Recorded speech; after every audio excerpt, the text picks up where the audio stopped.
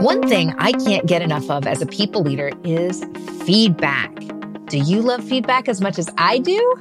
If so, please consider writing a review of All Hands and rate us wherever you listen.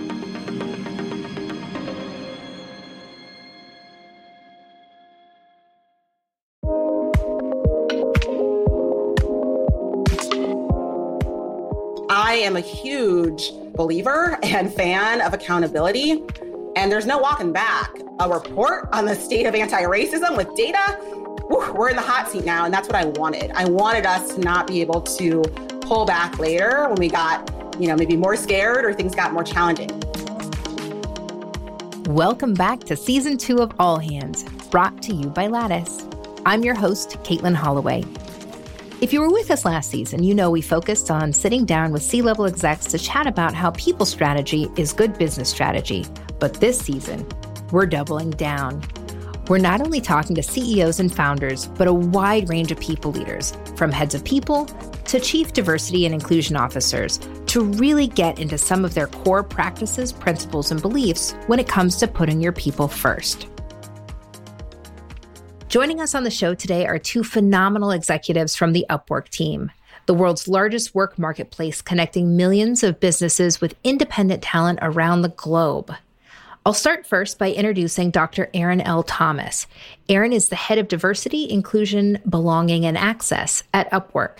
She brings a distinctive mix of research and practitioner expertise to her roles, which aim to integrate equity as a front-end input to people processes. In 2020, Erin was named to Fortune's 40 Under 40 list as one of the most influential people in technology. With a deeply academic background, Erin holds several advanced degrees, including a PhD in social psychology from Yale University. More importantly, she sits atop my personal must-follow Twitter user list. Also on the show with us today, we have Zoe Harte.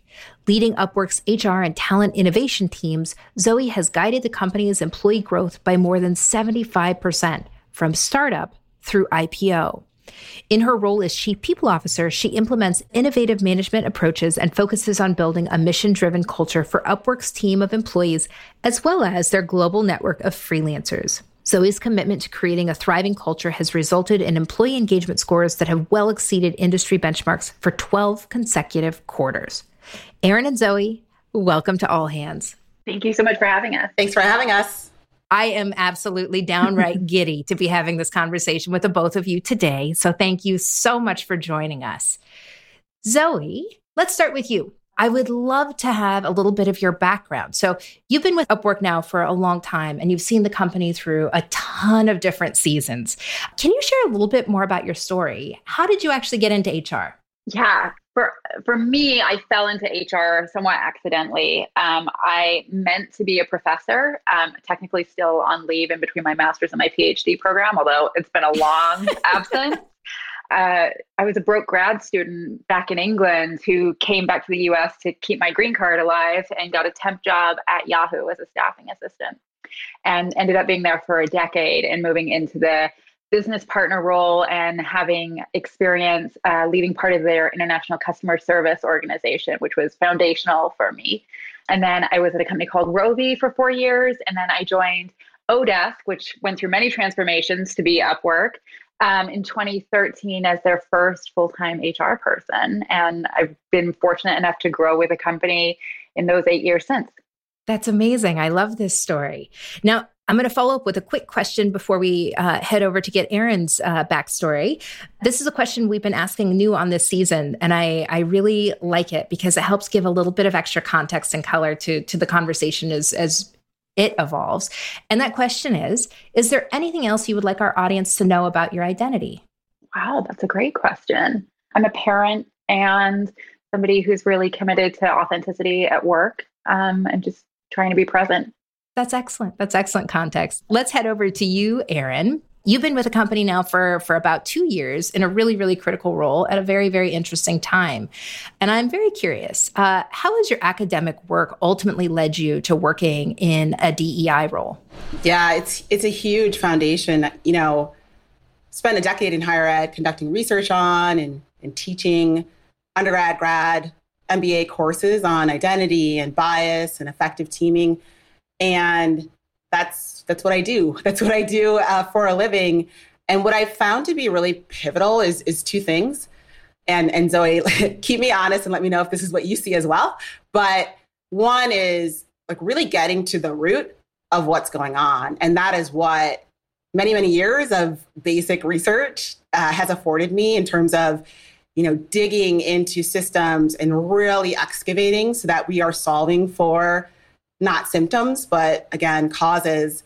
And then the other piece of that is definitely just the empirical foundation that I have. So I approach problems scientifically. I have a really strong stats background, and I love to just get incredibly dirty in data.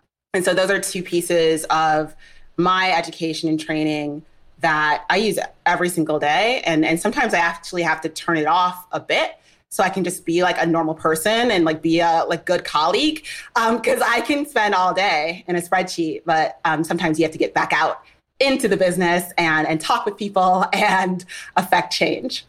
I love that. And it makes a ton of sense. I think that we're going to see a trend in that direction because having that background is incredibly powerful on a people team and in other functions and roles. And so I think having that insight is really, really helpful and additive to the business. Now, Erin, I'm going to follow up with the same question that I just asked Zoe, which is before we get into the larger conversation here, is there anything you would like our audience to know about your identity? Yeah, this is something I don't share as publicly, but I do for sure within Upwork, which is being a mom is a really core aspect of my identity. And I think, especially over the past year and a half with two small boys at home, no childcare, it has really proven to be, I would say, an accelerator in my role and in my personal growth. Obviously, being a people person, being a DEI person requires a lot of different skills, a lot of them soft, if you will, and social.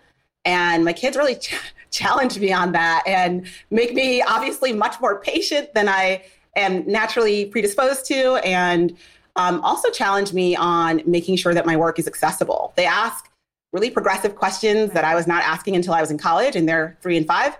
And it challenges me to like break things down in bite-sized pieces. And I use those skills back at work. And it's really cool to kind of feel more integrated than I ever have between kind of work and the rest of my life.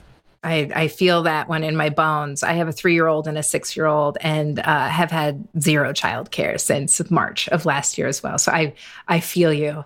Thank you both for your backgrounds and sharing a little bit more about yourselves. I would now like to ask the question of the story of the two of you. So working together, of course, the way I understand it, Zoe, is that you were actually a pretty big driving force behind the creation of this role that Erin has stepped into. I would love to know from you, what was kind of the decision-making process behind here? Why did Upwork decide to bring on a head of DEI? For us, we're a mission-driven company, right? Our mission is to create economic opportunities so people have better lives. And so the work that we do and how we do it matters a lot more than at other companies I've been in the past. At the end of 2015, beginning of 2016 and kickoff, we drew a line in the sand and said, we're going to make diversity and inclusion a strategic advantage for our company.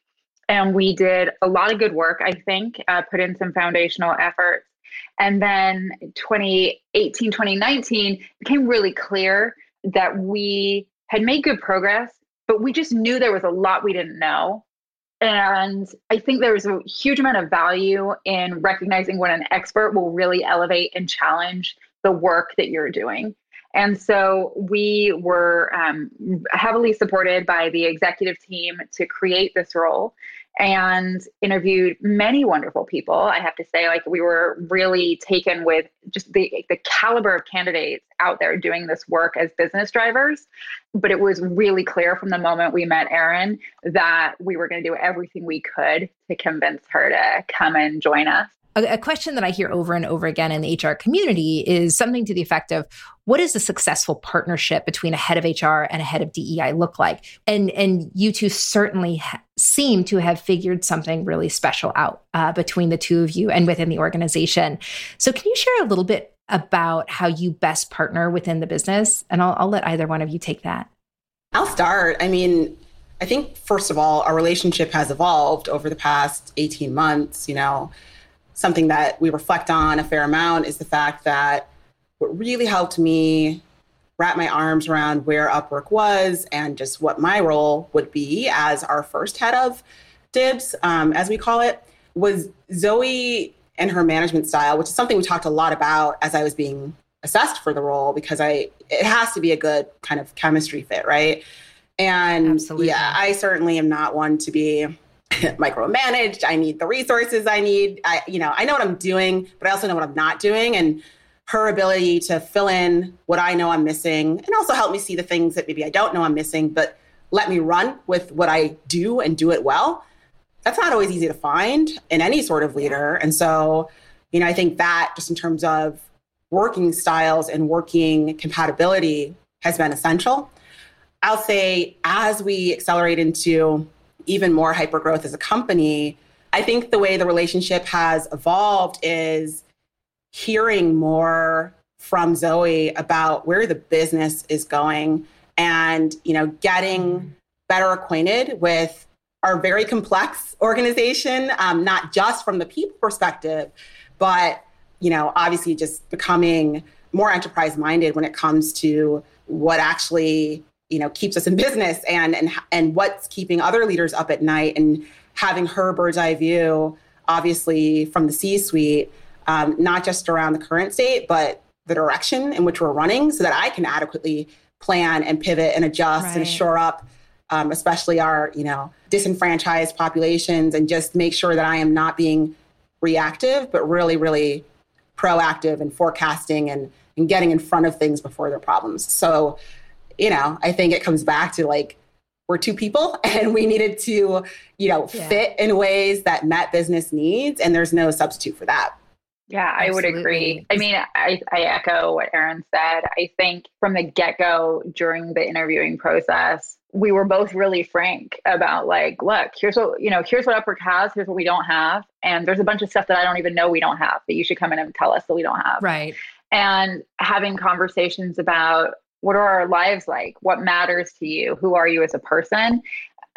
Because I think the other part of this work is, yes, the HR team at Upwork is a business team, right? We're not a receiver, we're a driver. And that's really important. And the work that HR does is often holding some of the most tender pieces of the organization and protecting that and driving results, but still knowing these things. And nowhere is that more evident than in the DIB space. And so it was important to me to understand, how are we going to balance that? What does that look like? How do we create space for Erin to be a driver, but also somebody who is creating a team and a relationship for herself with work where there is space and protection around that.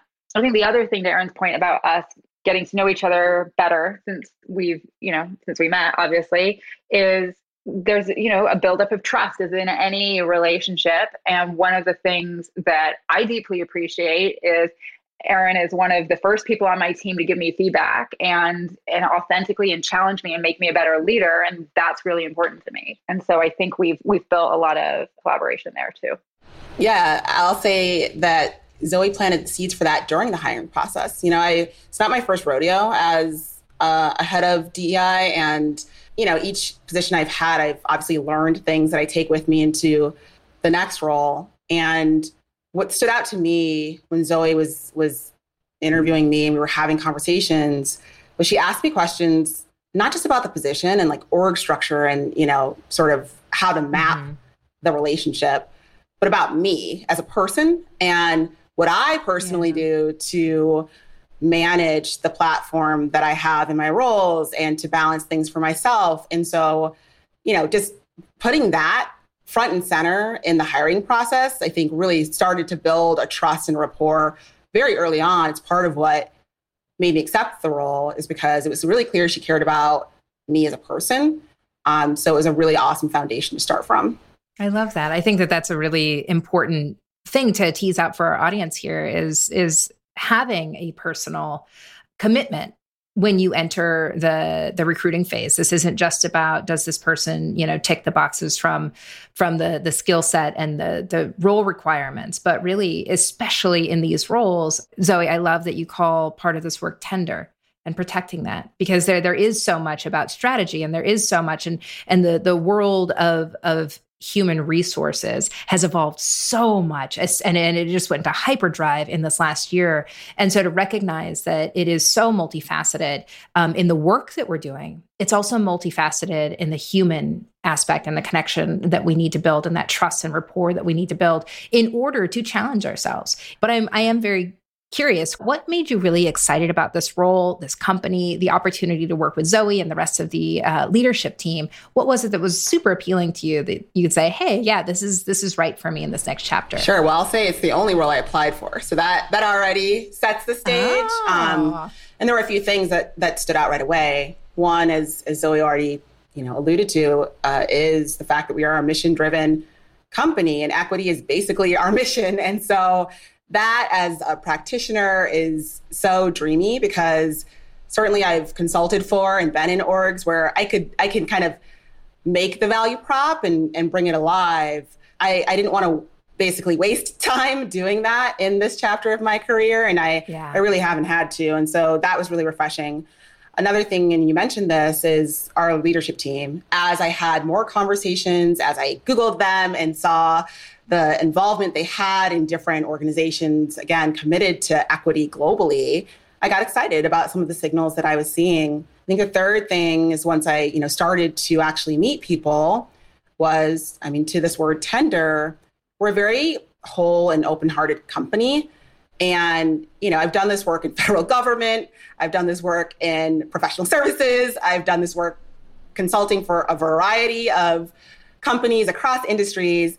That's not a given. And so, being in an org that cares about people, where people care about each other, where we can appeal to hearts and, leverage that internal motivation to affect change, that's a really cool entry point that you don't always get. And I was really excited to, you said it before, have some of these more vulnerable and personal conversations to engage our workforce even further in service of our mission. And I think the last thing, and Zoe said this already as well, is that the company had already been doing the work. It wasn't packaged as diversity work, but I wasn't coming in fresh. I wasn't building like I had in the past. I wanted to start at second base and, do things that I'd always dreamed of and hadn't seen before. And Upwork creates sort of a playground for people work, because, a lot of the things that would be kind of privileges in other companies, I feel like are just basics and foundations and rights here.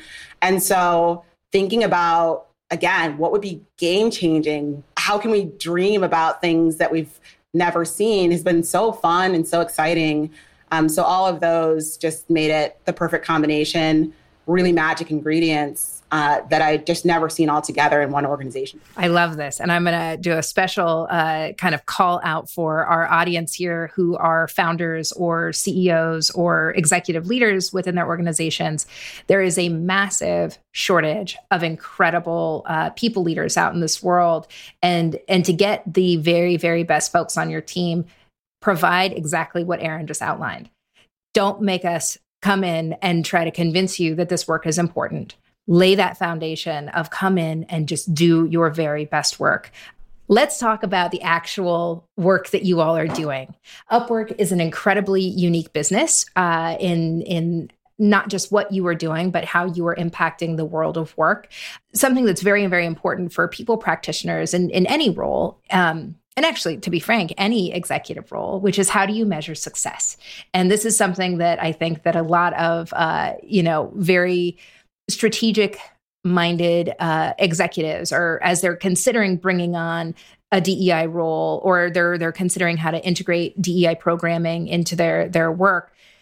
What is success? How do we measure success? And this is a very challenging question that I'm sure, Erin, you have a great answer for, given your background. Man, my brain was just spinning. So I was like, let me think of all the 100 data points that I look at every week. But let me literally, but let me pare it down. I think one thing that excited me when I was interviewing was there was one particular data point that we were talking about throughout the interview process.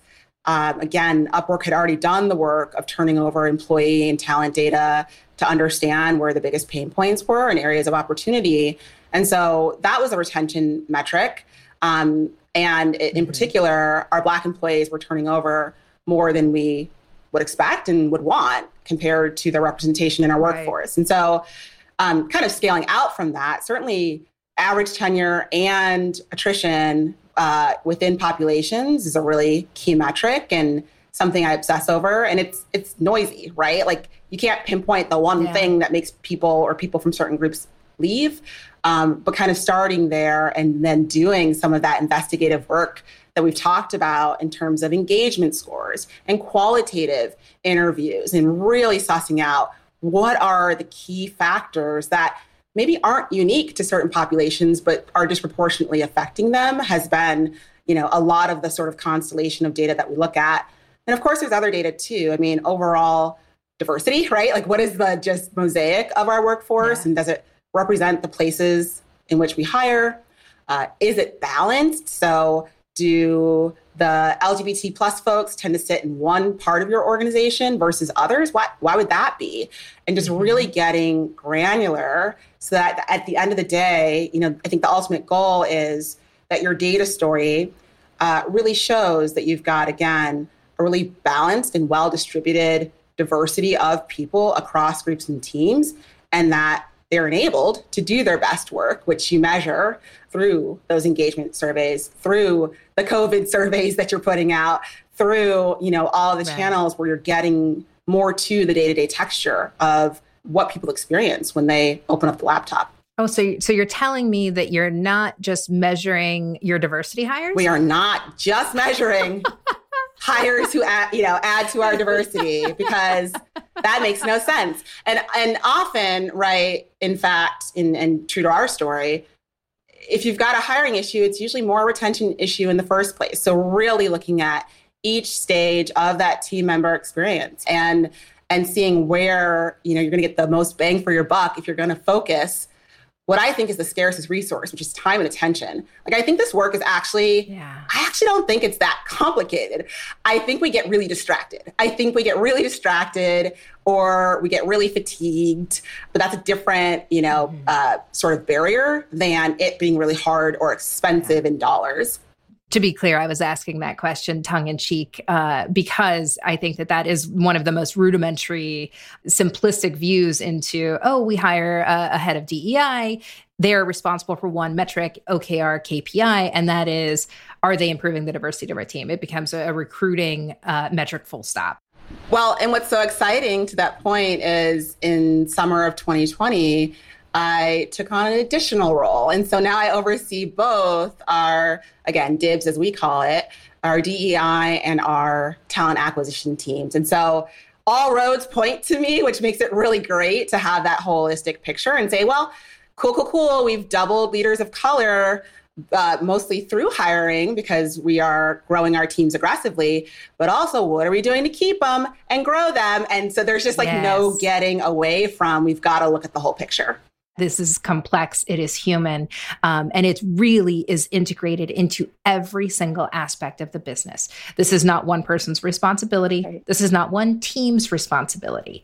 And so, Zoe, I will ask the question then to you, as the chief people officer, you're sitting in a room, and my assumption is that these goals and these success metrics have translated into the entire organization. Yep. And the reason I make that assumption is because what y'all are doing is working. And I know for a fact that one human cannot do all of this. No, we can't. Erin is amazing, but we all need to do it together. I mean, I think, you're totally right, Caitlin. This is a corporate objective. Hayden became our CEO, Hayden Brown, in the beginning of 2020, and has really centered the experience of being a high-performing, high talent density organization, which is stronger through its diversity, inclusion, and belonging practices. It's a corporate priority for us this year, and every executive team member is held accountable to that. as well as all the people leaders in our organization. And so it is treated the same way that we report out on, core financial metrics or product metrics that we review. And that, earlier I said that the HR team at Upwork is a business team. That's really true. And it's reemphasized not just by me saying that in our all hands, but by the way the company treats us, and also by the work and the mission that we're, working as the world's work marketplace. We are an organization that's focused on people connecting and relationships to do the best work. And so that has helped us tremendously too, because the people who work at Upwork in finance, in legal, in product and engineering are thinking about these things in a similar way as well. Right. And I feel like that makes all the difference in the world. Something that I really appreciate about how you all are working is this commitment to open sourcing and building out loud or building in public. And, for all of the things that I think and that I view externally as I look at you all as incredible role models in the industry, is you also have shared that things aren't always great or things aren't always perfect. What are some of your current challenges or roadblocks, or what are some of the things you're experiencing in your work that you wish you could shift or change or is frustrating to you? I think for us, our biggest challenge that Erin talked about before is time. There are so many different things that we want to do. We need to consistently push ourselves to prioritize and choose. And sometimes that's a big challenge when you're like, I really just want to do all three of these things. Erin and I met earlier today and we're talking through that. And there's a lot on the table that is awesome and exciting and we want to work on together. But you have to pick, and that's the job of leadership. I think clarifying and prioritizing continue to be so critical for us. And I think that if we can move that forward, other businesses benefit too. And Erin was a big champion for the open sourcing. And I think that those kind of things pay dividends as our community grows. Absolutely. Yeah, same answer. I was trying to find a way to say this that wasn't redundant, but I'm not patient. And, I think what I struggle with, and we actually have a change management role on our DIBS team for this reason is, change takes time, but obviously in the DEI space, it's been taking way too long. And at this pace, we're never going to get there, like even in our kids' lifetimes. And I think we can all agree that's too slow. And so what is the right amount? And against the backdrop of COVID and no childcare, what is the right amount of pressure and asks and requests and unlearning and relearning to put on people? I really don't know, because this is my job and this is all I do all day, every day. And that's not true for everybody. And as much as we want it to be integrated, there is, again, that change curve that we have to respect, even if we want to speed it up. And so I think that is just always the calculus that I am trying to figure out. And I don't figure it out alone. I mean, certainly we really reach out into the business and we build things and people come and we ask folks how much they can give, not to, show up for a full day offsite every month, because that's just not reasonable. And so pragmatism is, sort of my middle name. And I also I'm very angsty at night about more. Why is it so hard? But it's so hard because people are really complicated. And, I like to deal with people in the macro sense. That's really my discipline. But when you actually get to know individuals, we're all very messy and we're moving in different directions. And it's hard because it should be. So that wasn't super scientific of an answer, but I just think it's hard to pace. It's hard to know, what's healthy, what's aggressive, what's too much, and, what people can afford at any point in time. And I think, especially, again, compounded by the pandemic, it's hard to gauge. Right. Well, I'll take a human answer over a scientific answer any day. So I appreciate it. All right, let's shift gears a little bit into the uniqueness that is Upwork. as far as I know, approximately 3/4 of your company's internal talent is comprised of freelancers from your very own work marketplace. And so my first reaction as an HR practitioner is, ooh, that feels like a lot to manage. But this is also your business. So talk to me, Zoe. How does tapping into this pool work in your favor? Yeah, in so many ways, Caitlin. I think Upwork, has been a mostly remote work company for 20 plus years. And so we know that remote work works. And that's the advantage that our freelancers who are on the Upwork platform but work back directly for us provide. They're around the world, connecting and doing the work that they do best without the additional overhead of all these meetings and all this different, pieces of work that corporate and traditional roles tend to bring with them. And so it's impacted us in a number of critical ways. One is diversity of thought is already built into the work that we do because there are people from so many different backgrounds and places. The other is it really helps us from two key differentials in terms of skill and scale. So if there's a unique skill that I don't have on my HR team, like a beautiful PowerPoint, if I'm doing a conference thing or some very specific scientific research, I can go and find somebody on the platform who will help my team do that.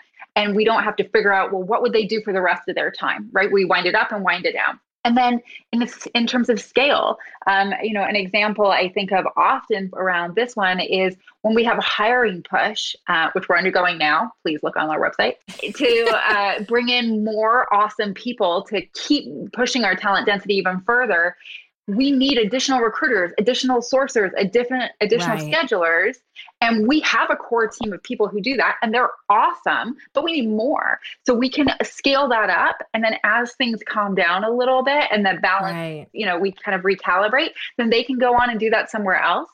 The other thing that you see when you work with people who are freelancing is that they're constantly refining their skills because they're working and they're learning with different clients all the time. And so you get this incredible amount of insight and cutting edge thinking that pushes all of us to do better and really drive more results. You're setting my gears in motion now because it sounds like such a great efficiency hack. It's amazing. Yes. Now, Erin, I have a important question that I want to ask you about your commitment to open sourcing. This is something that is incredibly near and dear to my heart. And anyone who has listened to this podcast or read any of my work, I think this is a very, very critical part of us shifting the world of work and the way in which we engage with one another. And in particular, you have been at Upwork during one of the most incredibly unexpected moments in recent history.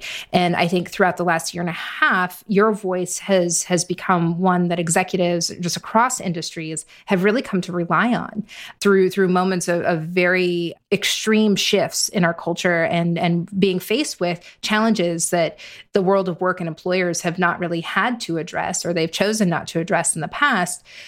You appeared and represented yourself and Upwork as calm, firm, but helpful. And I think that the way you've showcased your work has really set you apart from a lot of the chaos. And I think that people were seeking solutions and you provided those. And you did that by sharing your work and by open sourcing the work that you all are doing at Upwork together. So I'm very curious to hear what inspired you to so willingly share those playbooks of yours. Sure. I think there's a personal answer and there's a professional answer. I mean, on the personal side, I am not calm. I am not a calm person. No one who's ever met me would ever call me calm. I'm getting better, but no. And, I think in this work, sure, you can flex and be calm in moments, but you should be impatient. You should be pushing and driving, as we've talked about. So on the personal side, for me, the writing you might see, just on Twitter or, a contribution to an article in HBR, Fast Company, that's for me. That's for me to figure out, what am I doing? How do I not only as a people person, but also just as a Black mom during all of this, get some sense of certainty and control and try to kind of tussle through all of the same things everyone was struggling with. So that was almost, a version of therapy for me, was to organize my thoughts and try to, to your point, be helpful in doing so. And then the professional explanation is this is something I've always wanted. When I started at Upwork, we were having very early conversations around the right time to share data, the right time to share all the things that we were thinking about and doing. And for me, I wasn't super interested in doing that until I had settled in and I had my arms around what we were doing and we had had some impact. Right. But then to your point, the world was moving fast. And even though we'll never be where we want to be because this is always moving and evolving, we knew we just couldn't waste the crisis. We couldn't waste the opportunity to say hey, we have done some things we're proud of. Hey, we're struggling with this. Hey, here's what we're trying and thinking about. The barometer for what felt risky just totally moved. And we were just it's now or never. My goodness, what bigger pressure prompt than the world shutting down to just get out there and, broadcast the things we've been doing for years, broadcast the new things that this function has been, uncovering and trying to solve, and just take it from there. And, I think a piece of that as well is accountability. I am a huge believer and fan of accountability. And there's no walking back a public, not just statement, but a report on the state of anti-racism with data. We're in the hot seat now. And that's what I wanted. I wanted us to not be able to pull back later when we got, maybe more scared or things got more challenging. So all of those reasons just made it right. And I'm glad because now that we've done it, it's okay, now what? How do we push ourselves further? It wasn't that scary. It wasn't that hard. And we were honest and we needed it. Well, I know that the industry is better for it. I know that people are very, very grateful for that courage and for the support. So thank you for that. I'm going to jump into the rapid fire portion of the show. Don't overthink it. I promise it's more fun than it is scary. Are you ready? I think so. Erin, I'm going to start with you first. Zoom preference, virtual background or real background? Real, all day, every day. Zoe, what item sitting on your desk in front of you right now sparks joy and why? Oh, I have a card from a friend of mine who did something unexpected and wonderful out of nowhere for me, and it moved me to tears. Oh, I love that. Erin, what is your favorite productivity hack these days? Saying no. Oh, my heart. Okay, those were the easy ones. Let's do a few more. These are going to be a little bit trickier. Zoe, company culture, family or sports team, and why? Ugh, neither. We're not a family. We're not a sports team. We're an organization that cares about our mission and is here to deliver results. Such a good answer. Erin, one tactical thing that leaders or HR teams can do today to increase access and inclusion in the workplace. Ask your people what they need and believe them. Truth. Okay, this one's for the both of you. Zoe, you're up first. When was the last time you were deeply proud of something you have accomplished? Actually, yesterday, 2 members of my team did a presentation in a leadership forum that was the best we've ever had on this topic. Our CEO commented on it. And one of my direct reports has grown both of those women and they crushed it. And it just made me feel like this is the reason we do this work. I love that. Erin, same question. Mine's at home. I am really coming into mamahood and it's ever evolving with my kids. And, to Zoe's word, tender, I find myself having tender moments weekly. So, probably sometime this week, I am just touched by the relationship that I'm building with my boys. I really thought I was going to get through this episode without tearing up, but you got me. All right. One last and final question for you before we wrap it up. What advice would each of you give to founders and people leaders out there trying to make sense of this particular moment in history? How can they use this as an opportunity to build a better organization into this next chapter? Erin, we'll start with you. My advice is to find whatever you need to make yourself less afraid. Because if we're playing things safe and we're being as cautious as we've been in the past, then again, we've learned nothing from the very bare bones of the last 18 months. And so, if not now, when? And if not you, who, which is a little trite, but this is the moment. And I think it's passing us by as we start to re-enter. So seize it, claim it, sit with it, and, really craft everything that didn't feel possible before. But I think we now have more of a runway to do than ever. I love that. And I agree. Zoe, final thoughts from you.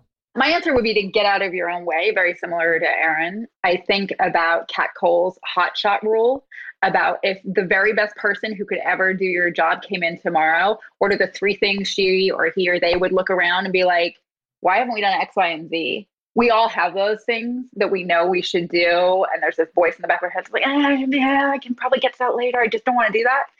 Do those things. Do them tomorrow. Do them today. I love this. All right, team. That is a wrap. I want to thank you both so much. I feel like we could talk for hours and hours and hours, but I know you all have very important work to do. I am so grateful for your time, for what you are building, how you are putting it out into the world. And I am so excited to watch how you continue to grow and evolve and push our industry and push the world of work into a place that is more inclusive. Thank you both very much for joining us. And we look forward to the work that you all continue to publish and put out there. So thank you. And please keep leading authentically. Thank you. Thank you so much for having us, Kaylin. Thanks so much for joining me on this week's episode of All Hands, brought to you by Lattice. I'm your host, Caitlin Holloway. This episode was produced by Lattice in partnership with Pod People, Rachel King, Madison Lusby, Samantha Gatzik, and mastering done by Erica Huang. Learn more about how Lattice can help your business stay people-focused at lattice.com. Or find us on Twitter at LatticeHQ. Don't forget to subscribe to All Hands wherever you get your podcasts. Join us next time.